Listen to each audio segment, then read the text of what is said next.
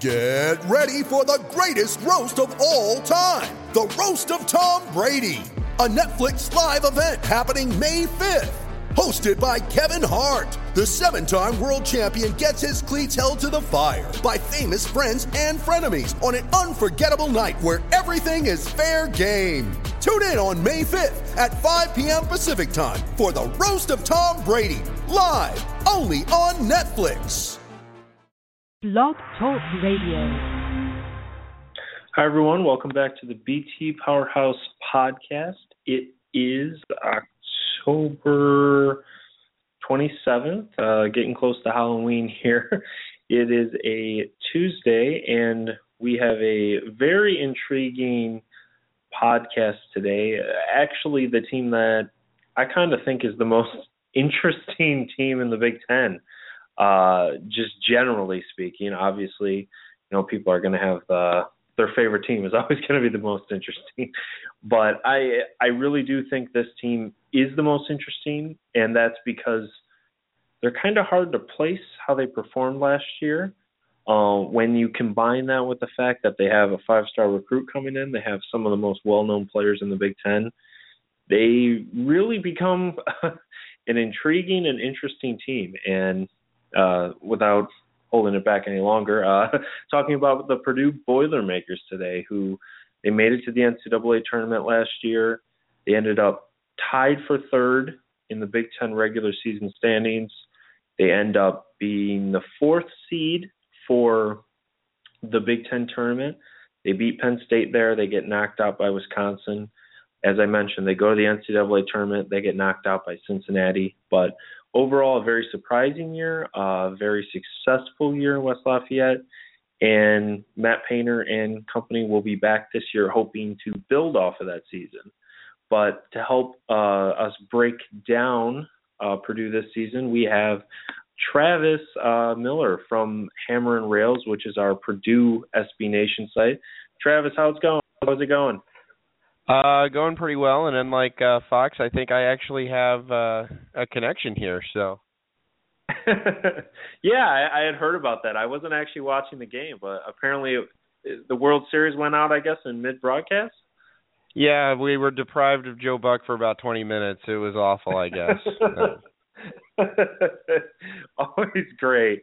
Well, I'm happy to have you on, and we're hopefully going to dive in here to the team that I think is perhaps the most interesting team in the Big Ten. Not to make a joke about the beer commercials, but Travis, what are your general thoughts on Purdue here coming into this season? I think it's going to be a very interesting season. There's obviously a lot of excitement around the program right now with what they have returning in addition to Caleb Swanigan. But you also have the new issues of Swanigan. Is he going to be eligible, kind of looming over the program as that broke about 24 hours ago. And I know a lot of people are kind of discounting him with the questions at point guard, but in that I think they're kind of forgetting that some of Painter's better teams didn't necessarily have a dedicated point guard. They actually did pretty well. The team that I can think of was his first team with the Baby Boilers. They really didn't have a dedicated point guard. They kind of let it fly with Chris Kramer and Keaton Grant, and they ended up going 15-3 in the Big Ten. So you've got a team that has a lot of talent, a lot of experience. The only major question mark is at point guard, and I think it's also a team that has a lot of depth everywhere except at the point. And I think that's going to play some huge dividends, and you're going to see a pretty good basketball team, probably the best that has been at Purdue in at least 5 years. Yeah, it definitely, I think the major talking point, at least as far as optimists of Purdue go, are all the returns. They return, I believe, about 4 starters, a lot of depth options, and A.J. Hammonds, who is a potential dark horse for Player of the Year. But with that, why don't we jump into the team here? And starting with the backcourt, you mentioned there's some point guard concerns. I believe they brought in a grad transfer in the backcourt this year. But what do you expect out of the backcourt? Is it going to be as underwhelming as some are talking? And do you think it's good enough to carry Purdue towards what the high expectations are this year? Really, the biggest question, as I've said, is at point guard. I think that there's going to be some shooting, and there's some definite better options as shooters than they've had in recent years. I think of the one year where DJ Bird was basically the only legitimate threat from behind the three-point arc for the entire season, and teams were able to key on that. You've now got Kendall Stevens. You've got Dakota Mathias as another player that got some good experience last season, and you have a freshman coming in from Carmel, Indiana by the name of Ryan Klein, who is probably the best shooter in the state of Indiana last year, and he's going to be able to come in and hopefully get some open looks because of all the attention that's given to the front court. At point guard, you have Johnny Hill coming in from Texas Arlington, and he is a bit of a mystery. Experienced point guard. He played for 3 years. He used to actually play at Illinois State as a freshman, so this is his third college. But there's also the factor of he played at Texas Arlington, and that's a lot different from the Big Ten. So it'll be interesting to see how he comes in and meshes. I don't think it's going to be the home run that John Octius was last year from Colorado State, but at the very least, he's going to provide some experienced depth and at least gives Purdue an option there. And you still have P.J. Thompson at the point as a sophomore, who I don't think he played that poorly last year, and he reportedly worked on things in the off season, really kind of sees that role as the top returning point guard, saw what was going on, and I think he can provide more of a scoring element, and he reminds me a little bit of Lewis Jackson, both in stature, but maybe with a little bit better of a jump shot, and I think that's something that can be very effective for Purdue. He's not afraid to take a shot if it's there. You mentioned the Cincinnati loss. He airballed a three-pointer in the overtime, but I think I'm at least going to give him some credit for having a wide-open shot, and he wasn't afraid to take it at least. Yeah, he airballed it, but the first step is actually being, wanting to take that shot as opposed to looking to pass off when you're wide open. So, there's something there to work with, and I don't think it's going to be as bad as people expect, but it's not going to be, lights out. We totally can rely on these guys with sight unseen. Yeah, I definitely agree. I think there's a lot of options there at least. I don't necessarily know if any of them are, grade A options, but they are there, which seems to be a little bit of a change from last year. One of the players I did want to talk about for a second, you mentioned him a little bit when you were talking about the backcourt, but was John Octis. He came in last year, transferred in, really had a great performance, but he is leaving as he was a senior. What is Purdue losing with his departure this year? Aside from highlight reel dunks and Colin Hartman gets to get over his PTSD, they're losing a player that had a lot of it was experience that he brought to the table last year. He was a calm presence. He didn't get rattled. When the season started, he was the only player on the entire roster that had NCAA tournament game experience. So I really felt like he kind of helped that team come together. He was a pretty reliable scorer. He could get to the basket. He could rebound. He could distribute well. And he was one of those players that wasn't going to take over a game for you, but you were going to get solid plays for him throughout the game. Mm-hmm.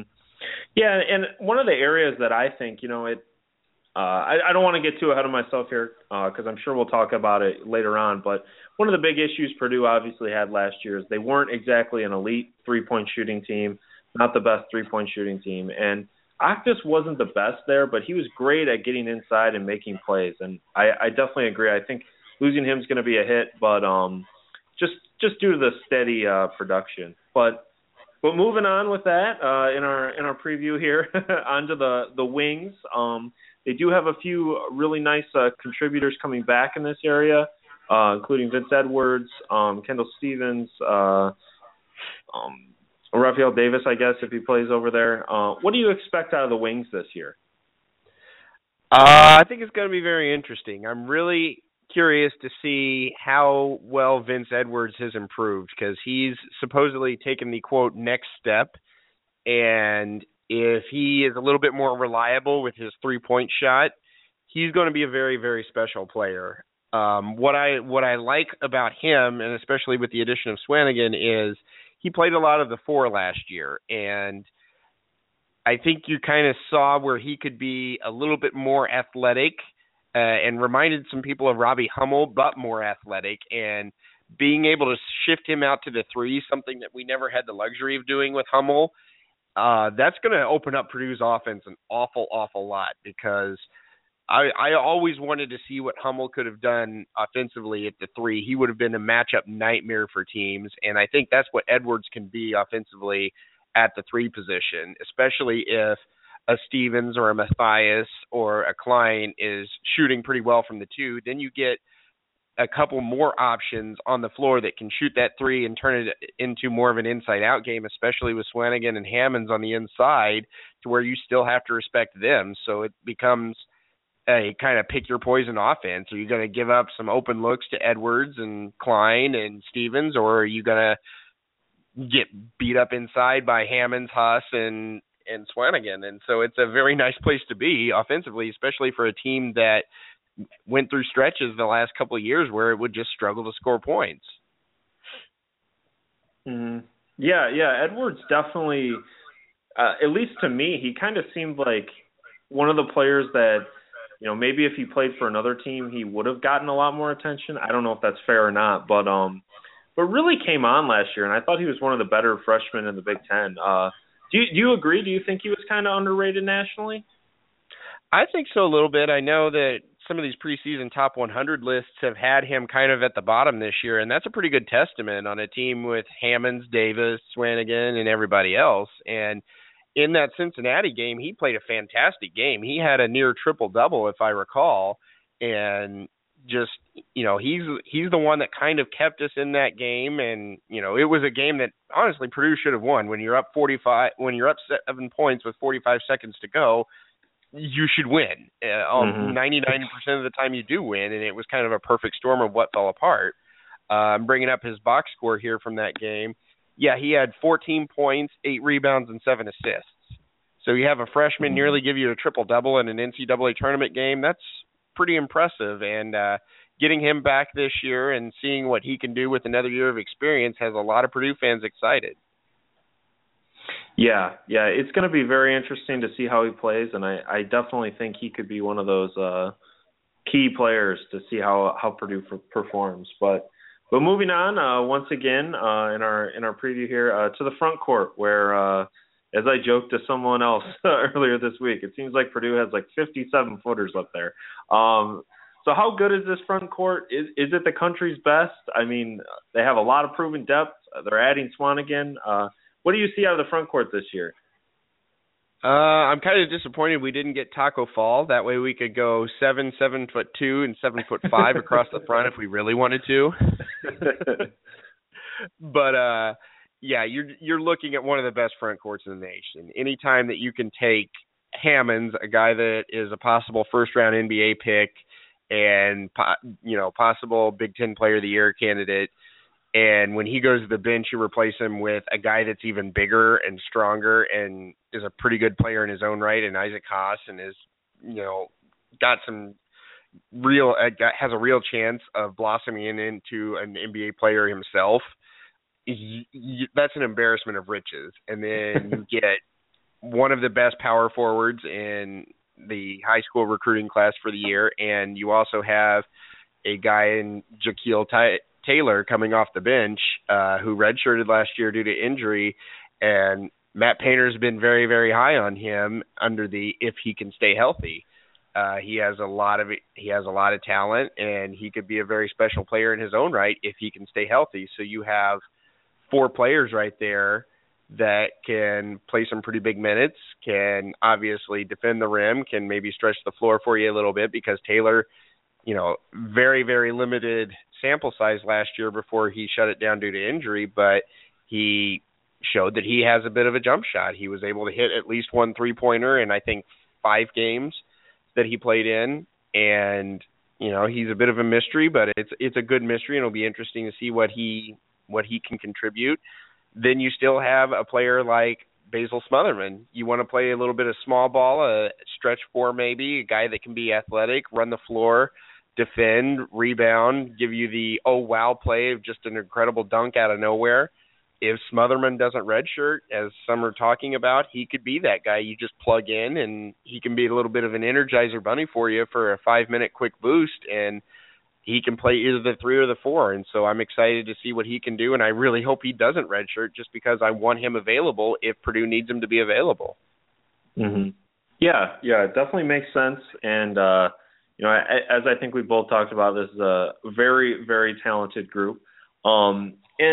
And as we kind of move on, I guess we've talked about almost all of them, I believe, but just as a kind of refresher to those who may not be familiar or follow recruiting that much, Purdue is adding a few new recruits and I believe one grad transfer. But can you talk a little bit about Purdue's recruiting class coming in, who to watch, who to keep an eye out for, and I guess what to expect short-term and long-term out of this group? Sure. Technically, we got 3 freshmen, and then as you mentioned, the grad transfer. The grad transfer is Johnny Hill from Texas Arlington. He originally started his career, I believe, at Illinois State, played some pretty good basketball there for about a year, and then he ended up at Texas Arlington. I'm not sure exactly what his circumstances were to get there. But he's a 6'3", 180-pound point guard, brings some experience, and hopefully can be an answer at the point guard position for Purdue. Averaged about 10 points and 3.5 assists a game last year. Then your 3-man freshman class, you have Ryan Klein from Carmel, Indiana. He is a very solid basketball player. I've actually seen him play a lot in person. Excellent shooter, can also score off the dribble. He may actually play a little bit of point guard too, if needed for Purdue. He's just a solid kid, very fundamentally sound.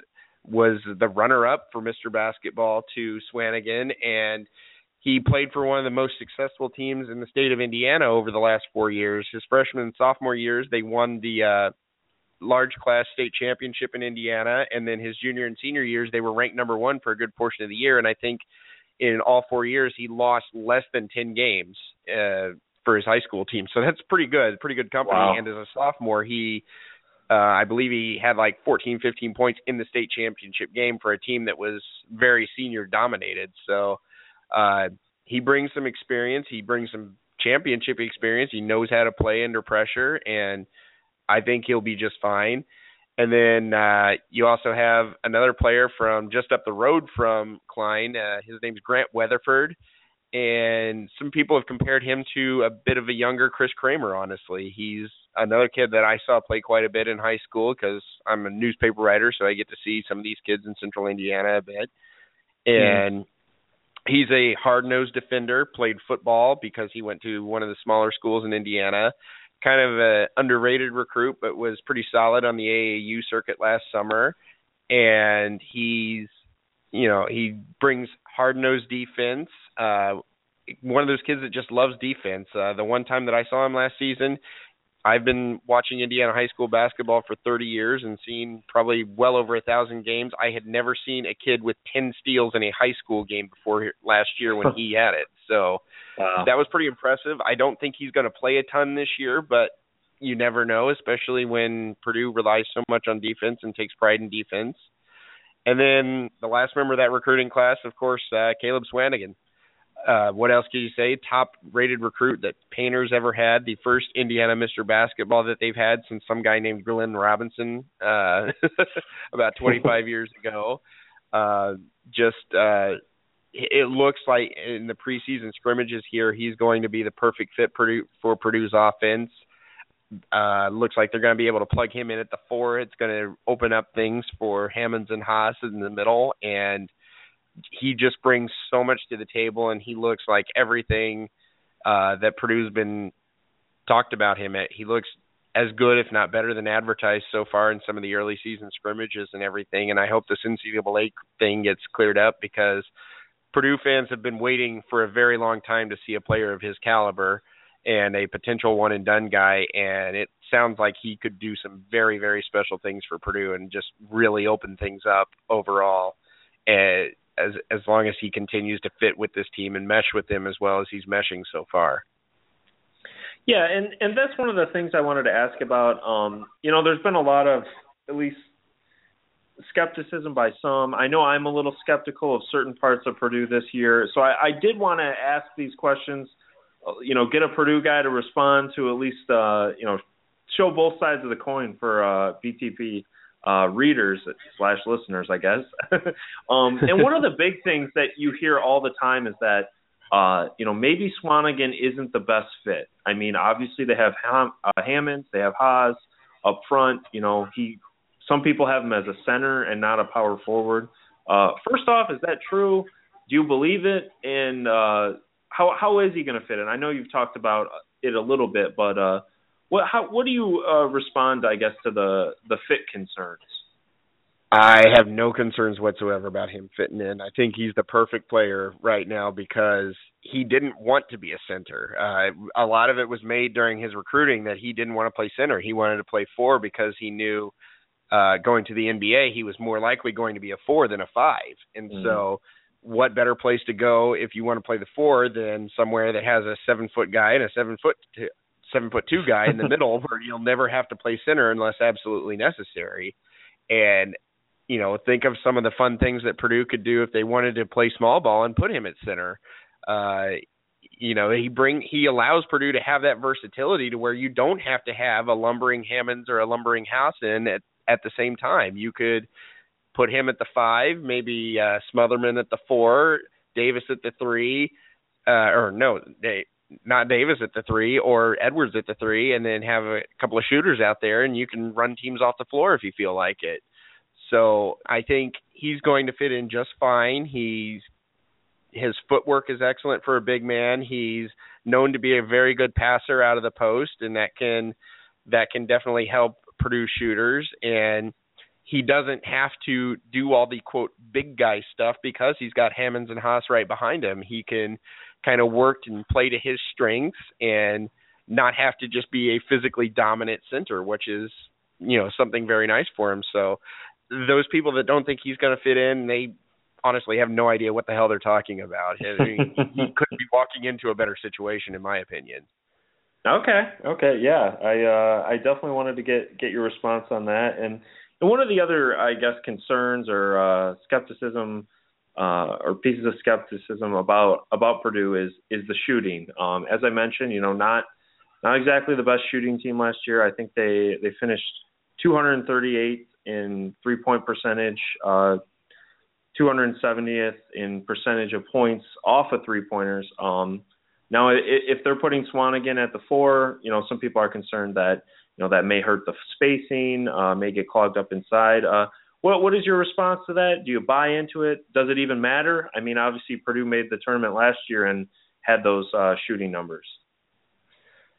It is a concern, and it has been for some time. And I think my biggest concern is Purdue definitely has 3 quote-unquote shooters now in Matthias, Stevens, and Klein. But can you play all 3 of them at the same time? Can you even play 2 of them at the same time? And I think a lot of it really depends on how much Edwards develops as a shooter, because I think if he develops a more reliable 3-point shot, that's definitely going to open things up, because then you will have 2 guys that you have to defend out on the perimeter. And because you would have to defend 2 guys out on the perimeter, that opens things up to where you don't have to clog things down on Hammonds and Haas and Swanigan. Swanigan, he can shoot the 3 a little bit. He did some in high school, but I know that's not one of his strengths. And I would like to see a player like Raphael Davis did come on last year, and he started shooting a little bit better from long range. So maybe that's another area that he can contribute. And, one of the bigger things and concerns that I've had in regards to that is Davis. He's the Big Ten's Defensive Player of the Year last year. Excellent defender. What does he do on offense, unfortunately? Is he more of a liability? Does he really, is he going to attack the rim? Is he going to be a shooter? Kind of what is he going to do? within that offense to be a contributor and, you know, make having him on the floor defensively worth it to have him on the floor offensively, because you have to take someone off who might be a little bit better offensively. So, you know, there is a concern with some of the shooting. I think it's getting addressed. I think Klein's going to be a good shooter. I think Matthias has got some promise, and Matthias could also slide over and possibly play the point as well if needed, because they've been doing that a little bit here in the scrimmages. And you have Kendall Stevens is finally healthy, and so that should help.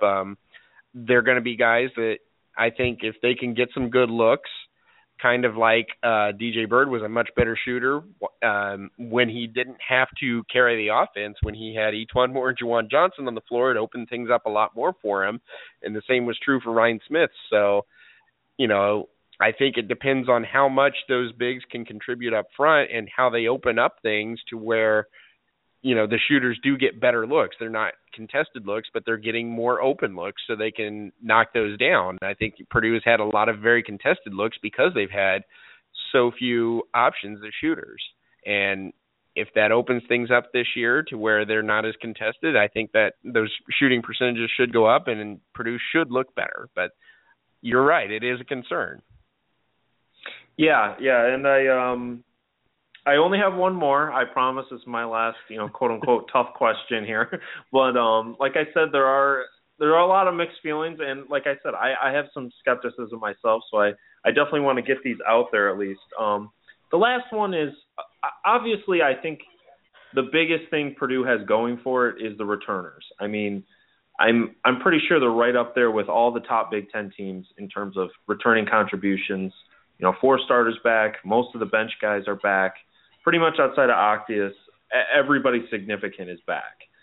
But there are concerns about how good was Purdue last year. Obviously, they finished high in the Big Ten regular season standings, but they end up as, I want to say, a 9 seed in the tournament. They weren't a bubble team, but they were above that. I guess without going too long, you know, what are these returners bringing in the sense that, are they returning a top-end Big Ten team, or is it closer to a bubble team? What is your opinion on that? I know, you know, there were concerns over maybe the schedule was a little easy for them in Big Ten play. Sorry, this is a lot of stuff, but that's okay. Yeah, I'm just curious of your thoughts because, you know, the concept is that they're building off what they were last year, but there are kind of some mixed thoughts on what Purdue exactly was last year. So what is your kind of view of what Purdue was last year, I guess? I think Purdue was a team that got a lot better once they got into Big Ten play, because you look at what they did in the non-conference play last year, and they had home losses to North Florida and Gardner-Webb. And these weren't games where North Florida and Gardner-Webb played out of their minds. No, Purdue was flat out awful in both of those games. And then, you know, some pretty non-competitive losses to Butler, to Vanderbilt, or no, not Butler, but Notre Dame, to Vanderbilt, and Kansas State out in Maui. You know, none of those 5 non-conference losses, the only one that you could qualify really as a good loss was Notre Dame.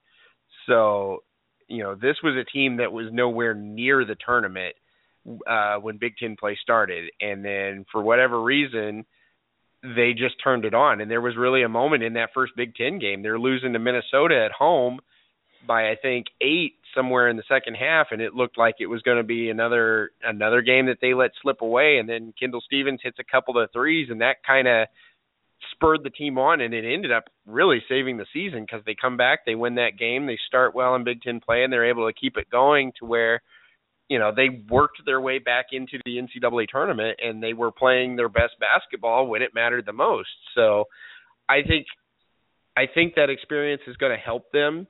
I'm hoping that there's not another slip up like a North Florida or a Gardner-Webb, but I know one of the things that Coach Painter mentioned in both of those games was not paring down his rotation, and he was trying to play too many players. So you may see him try to avoid that this year by, you know, going to his 7, 8, 9-man rotation a little bit earlier rather than, you know, playing everybody in those early games and then seeing how it works out from there. So, you know, it was good to see Purdue pull it together, especially after a couple of very down years, and it looked like it was going to be a third straight down year. good to see Purdue do that in Big Ten play, and they still had some pretty good wins in there. They only lost one game at home, and that was against Maryland. And what's one of the things you want to do if you want to contend for a Big Ten title? You want to defend your home court. So going 8-1 in Mackey Arena was a very good step towards that, and I think it's a reasonable goal this year. And then they still were very competitive on the road. They were competitive at Michigan State. They were competitive in a game at Ohio State, I think it was. They ended up winning at Indiana, which that was unexpected, but it was a very big win for the program to go down to Bloomington and win on your rival's home floor and sweep that series. So I think it's a team that plays with some confidence, and they're not going to be afraid to go and play on the road. The Big Ten itself is going to be as tough as it ever was, where almost anybody can beat anybody else on any given night. I mean, when you have Rutgers was god-awful last year and beat Wisconsin, who pretty much crushed everyone else's heads throughout the Big Ten, anything can happen. So I think you're going to see a team that they're going to play up to their ranking. They might be able to crack into that top 16 and get hopefully get a top 4 seed where they can make it, or be favored, I should say, to make it to the second weekend of the NCAA tournament. And then we'll see what happens from there. I think they can contend for the Big Ten. I think there's some teams like Maryland and Michigan State that are probably better than Purdue, and I would give them the edge of winning the Big Ten. But it comes down to who you play and sometimes when you play them. And Purdue gets Michigan State, and their only game against them is in Mackey Arena, and they get 2 games against Maryland. And the way I view that is, okay, you have 2 games that you can control in chasing Maryland down. So we'll see what happens. I'm excited to see what's going to happen this year. It's nice to be able to go in and say, I don't think this is a bubble team. I think they're a solid NCAA team. And so now we can play for something a little bit bigger rather than, okay, gee, I hope we make the tournament. Mm-hmm. Yeah. All right. Well, speaking of, you already kind of jumped into my next question here, but the schedule. As you said, we kind of know what to expect out of Big Ten play. I mean, most of the teams are, obviously playing each other, and the Big Ten is just going to be stacked. I mean, almost every night, it's going, as you said, it's going to be a challenge. But Purdue does have a pretty interesting non-conference schedule this year. They have a potential matchup with Florida. They get Pittsburgh in the Big Ten ACC Challenge. They get New Mexico, Butler, Vanderbilt. First, what do you expect out of non-conference play? I don't know if you want to put a record on it, but what games should fans watch out for? And I guess any other thoughts on non-conference play for Purdue this year? A lot of the national people are saying it's a weak schedule, and I have no idea why they're saying that. It's like, I'm sorry that we didn't schedule Kentucky, Kansas, and Duke in back-to-back games. But like you mentioned, we've got a game at Pittsburgh, which is the ACC Big Ten Challenge. That's, a free marquee conference game, and it's a true road game. You've got Vanderbilt coming to Mackey Arena. Vanderbilt's a top 25 team on many of these polls. You've got a neutral site game in Indianapolis with Butler. They're a top 25 team in many polls. And then you have some other games that, might be a little bit tougher than it looks. You have Old Dominion. Well, Old Dominion was kind of a bubble team last year. They were hovering right there at the end of the season. You have, as you said, a potential game with Florida, and that's another major conference foe. You've got New Mexico, who's always a respectable team. They're coming to Mackey Arena. I mean, even the second game against a program like Vermont, that's a low major team that Purdue should probably beat. But Vermont is perennially in the NCAA tournament. They know what it takes to get there. They know the only reason the only way they will go to the NCAA tournament is by winning their conference. But you look at a team like Vermont, that's somebody you could end up playing the first weekend of the NCAA tournament. And those kinds of upsets always happen, especially in games where you may not be up to speed yet. So I think, I'm not saying Purdue's going to lose to Vermont or anything, but it's a game you just be like, okay, let's make sure you're fully awake for this one, because, they're a team that could come in and pull off an upset because they've done it before in the NCAA tournament, and they're good enough to win that conference and be there in March. So, it's a decent schedule. It's got plenty of games that, Purdue should win by quite a bit. And then you talk about another team like Vermont. Purdue plays Lehigh. Well, 2 years ago, Lehigh upset Duke in the first round. So, I don't think there's a lot of teams that you can take lightly, and I think it'll provide some decent tests for Purdue. But I also think that, a realistic record of, say, 11-2 or 12-1 coming into the Big Ten is something that you could expect from this team, just based on the experience they have and what's returning. And, it would be nice to kind of be 11-0 going into that Butler-Vanderbilt 2-game stretch and at least split between those two teams and get a nice win there. So, yeah, I'm in complete agreement. I don't understand, it seems like unless you have a massive name on your schedule that for some reason people think you always have a weak schedule. It just makes no sense to me. But especially, when you're talking about teams like Butler and Vanderbilt and Pittsburgh. I mean, these are perennial NCAA tournament teams that are usually pretty good and projected to be pretty good this year. But that point aside, yeah, I think it's going to be a fun non-conference schedule, a lot of big games. But moving on to one of the more fun questions that I've been asking on these preview podcasts, what's something that you are kind of expecting to surprise about Purdue this year? I know some people have talked about maybe a player that'll surprise, maybe an upset win or something like that. What's something that you expect to be a surprise for Purdue this year?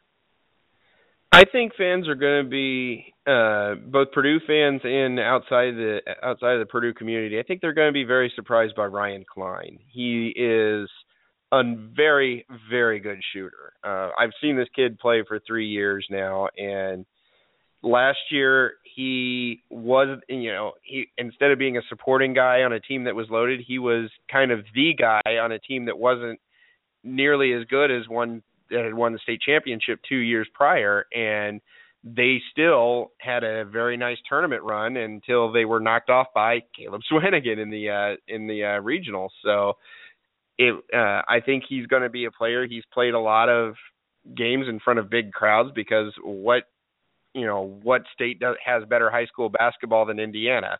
No state. I'm sorry. That's just a fact. And if you think otherwise, you're wrong. So, he's played in front of big crowds. He's, been to Bankers Life Fieldhouse, won state championships for him. They went 23-3 last year, and they were 21-2 the year before with him as the top guy on the team. So he's also played against some of the top competition. He's played against Swanigan. He's played against Gary Harris. He's played against Zach Irvin. A lot of these big names that are playing in the Big Ten, he's already faced. So he's not going to be afraid to go against them, and I think he's going to come in and he's going to be able to contribute right away. He's going to be able to knock down some shots. He's going to get some open looks, and teams will have to pay attention to him because they're not going to be able to just sleep on him and be like, oh, he's a freshman, we don't know anything about him. No, the minute you do that, he's going to knock down 2 or 3 threes and be at the other end of the floor waiting for you. Yeah, that'll be interesting to check out. I know obviously he's not getting a ton of discussion nationally, so that'd be a big surprise if he can come off the bench and contribute this year. But with that, why don't we jump into the meat of the podcast here, the part everybody waits for, season predictions. What do you expect out of Purdue? You mentioned them going back to the NCAA tournament. What do you expect in terms of postseason? How far will they go? Where do they fit into the Big Ten? What's your prediction for Purdue? I think this is a team that can get that double bye with a top 4 conference finish again. They did it last year, and I think that was a major overachievement, especially after the way they finished the non-conference season. I don't think anybody saw them going 13-5 in the Big Ten and getting to the NCAA tournament. And I think that experience is going to be pretty big for them. And as you mentioned, the schedule sometimes says a lot about how well a team is going to perform. And, who do you play twice? Who do you play once? Who do you play once only on the road? They've got some games that they should be favored in on the road, but they've got some very tough road games. I mean, you would think that they're going to win at Nebraska. You think they're going to win at Rutgers in early January, but then they've got some tough games at Wisconsin, at Maryland, at Michigan's going to be tough. At Indiana, you never automatically think you're going to win at Indiana, regardless of how much Tom Crean's terrified of A.J. Hammonds. But but it's going to be a tough slate, but I think that this is a team they can top 4 conference finish is realistic. Maybe challenge for the Big Ten crown would be nice to be there going into the last week of the season. And then hopefully the NCAA tournament, I'd like to see them get out of that first weekend for the first time in a while. Get a couple wins, get into the Sweet 16, and, I would be pretty satisfied with that for this group. Obviously, reaching a Final Four would be phenomenal and everything else, but I know how badly Purdue struggles in March in the NCAA tournament and how many teams should have gone to the Final Four but didn't. So that has kind of taught me to not predict that they will make it out of a regional and make it to the Final Four. You can hope for it. It would be really nice to break through finally and do that, but this is a team that could do that with the right matchups, but you just got to get there and see what kind of draw you have. And they're going to be there in the NCAA tournament. I'd be shocked if they missed it, and we'll just see what happens after that. Yeah, I definitely concur. Personally, I think this is definitely an NCAA tournament team. Even with some of the potential issues in terms of, spacing or the backcourt, it just seems like they have so much talent, especially in that front court. They just have to make the tournament. I mean, it would just be shocking if they didn't at least qualify. Having said that, though, I am a little lower on Purdue, unfortunately, as I'm sure you do not want to hear. But I have them around 6. I mean, obviously, it's all preseason projections, so I'll probably be wrong in a couple weeks, and Purdue fans will let me have it. But I have them around 6. I'm a little concerned, as I mentioned, with some of the spacing. As you said, maybe Swanigan is a great fit at that 4 spot. I'm interested to see how his skill set translates over to maybe that crowded front court. But I have them. I believe I have them behind Wisconsin, ahead of Ohio State, Iowa. But and one of the other things too, and one of the reasons I wanted to ask too is I thought they overachieved a tad in Big Ten play last year, which maybe has expectations a little too high this year, I should say. But yeah, I still think it's a good team. I wouldn't be shocked at all if they were right in the top of the Big Ten. But for me, I do have them a little lower. But with that, Travis, thanks for joining us. Any final thoughts on Purdue here before we let you go? The Big Ten, college basketball in general. I know one thing that we haven't really even talked about is Purdue's defense.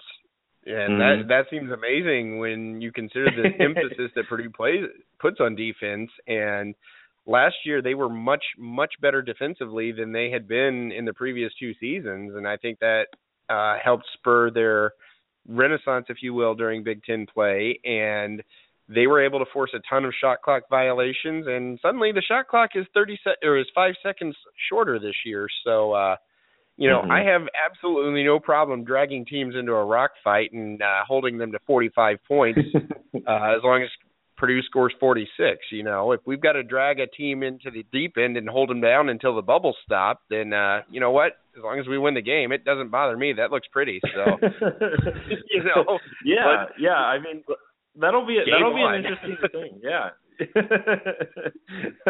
Yeah, that'll be an interesting thing though. I'm interested because it seems like everybody has a theory on what's going to be helped and what's going to be hurt with this the new shot clock rules and the new the circle under the hoop rules. But yeah, that'll be interesting to watch. I think Purdue's going to be a very interesting team overall. But Travis, thanks for joining us. We appreciate it. Thanks for having me. I appreciate it. Thanks. And again, for everybody, that was Travis Miller from Hammer and Rails. That's the SB Nation Purdue site. they do a lot of great work, whether it's Purdue basketball, whether it's football, whether it's, various other sports. I believe they had some baseball stuff, but definitely check them out if you're a Purdue fan or if you're just interested in what's going on with Purdue in general or their athletics. Definitely worth a read over there. But with that's our podcast for tonight on Purdue. Like I said, I have them at 6th. I think I'm a little lower than most people generally, whether nationally or Travis, more of a Purdue background. But I do think it's going to be a good team. I think it's going to be a national relevant team. I just have them a little bit lower than a couple of those other Big Ten teams. But with that, I'm Thomas Beindit, the BT Powerhouse manager. You can follow me on Twitter at tbeindit, TBEINDIT. And definitely check out all our preview stuff on BT Powerhouse. The team previews are in full swing. And we look forward to having you all here next time. Thank you. Bye.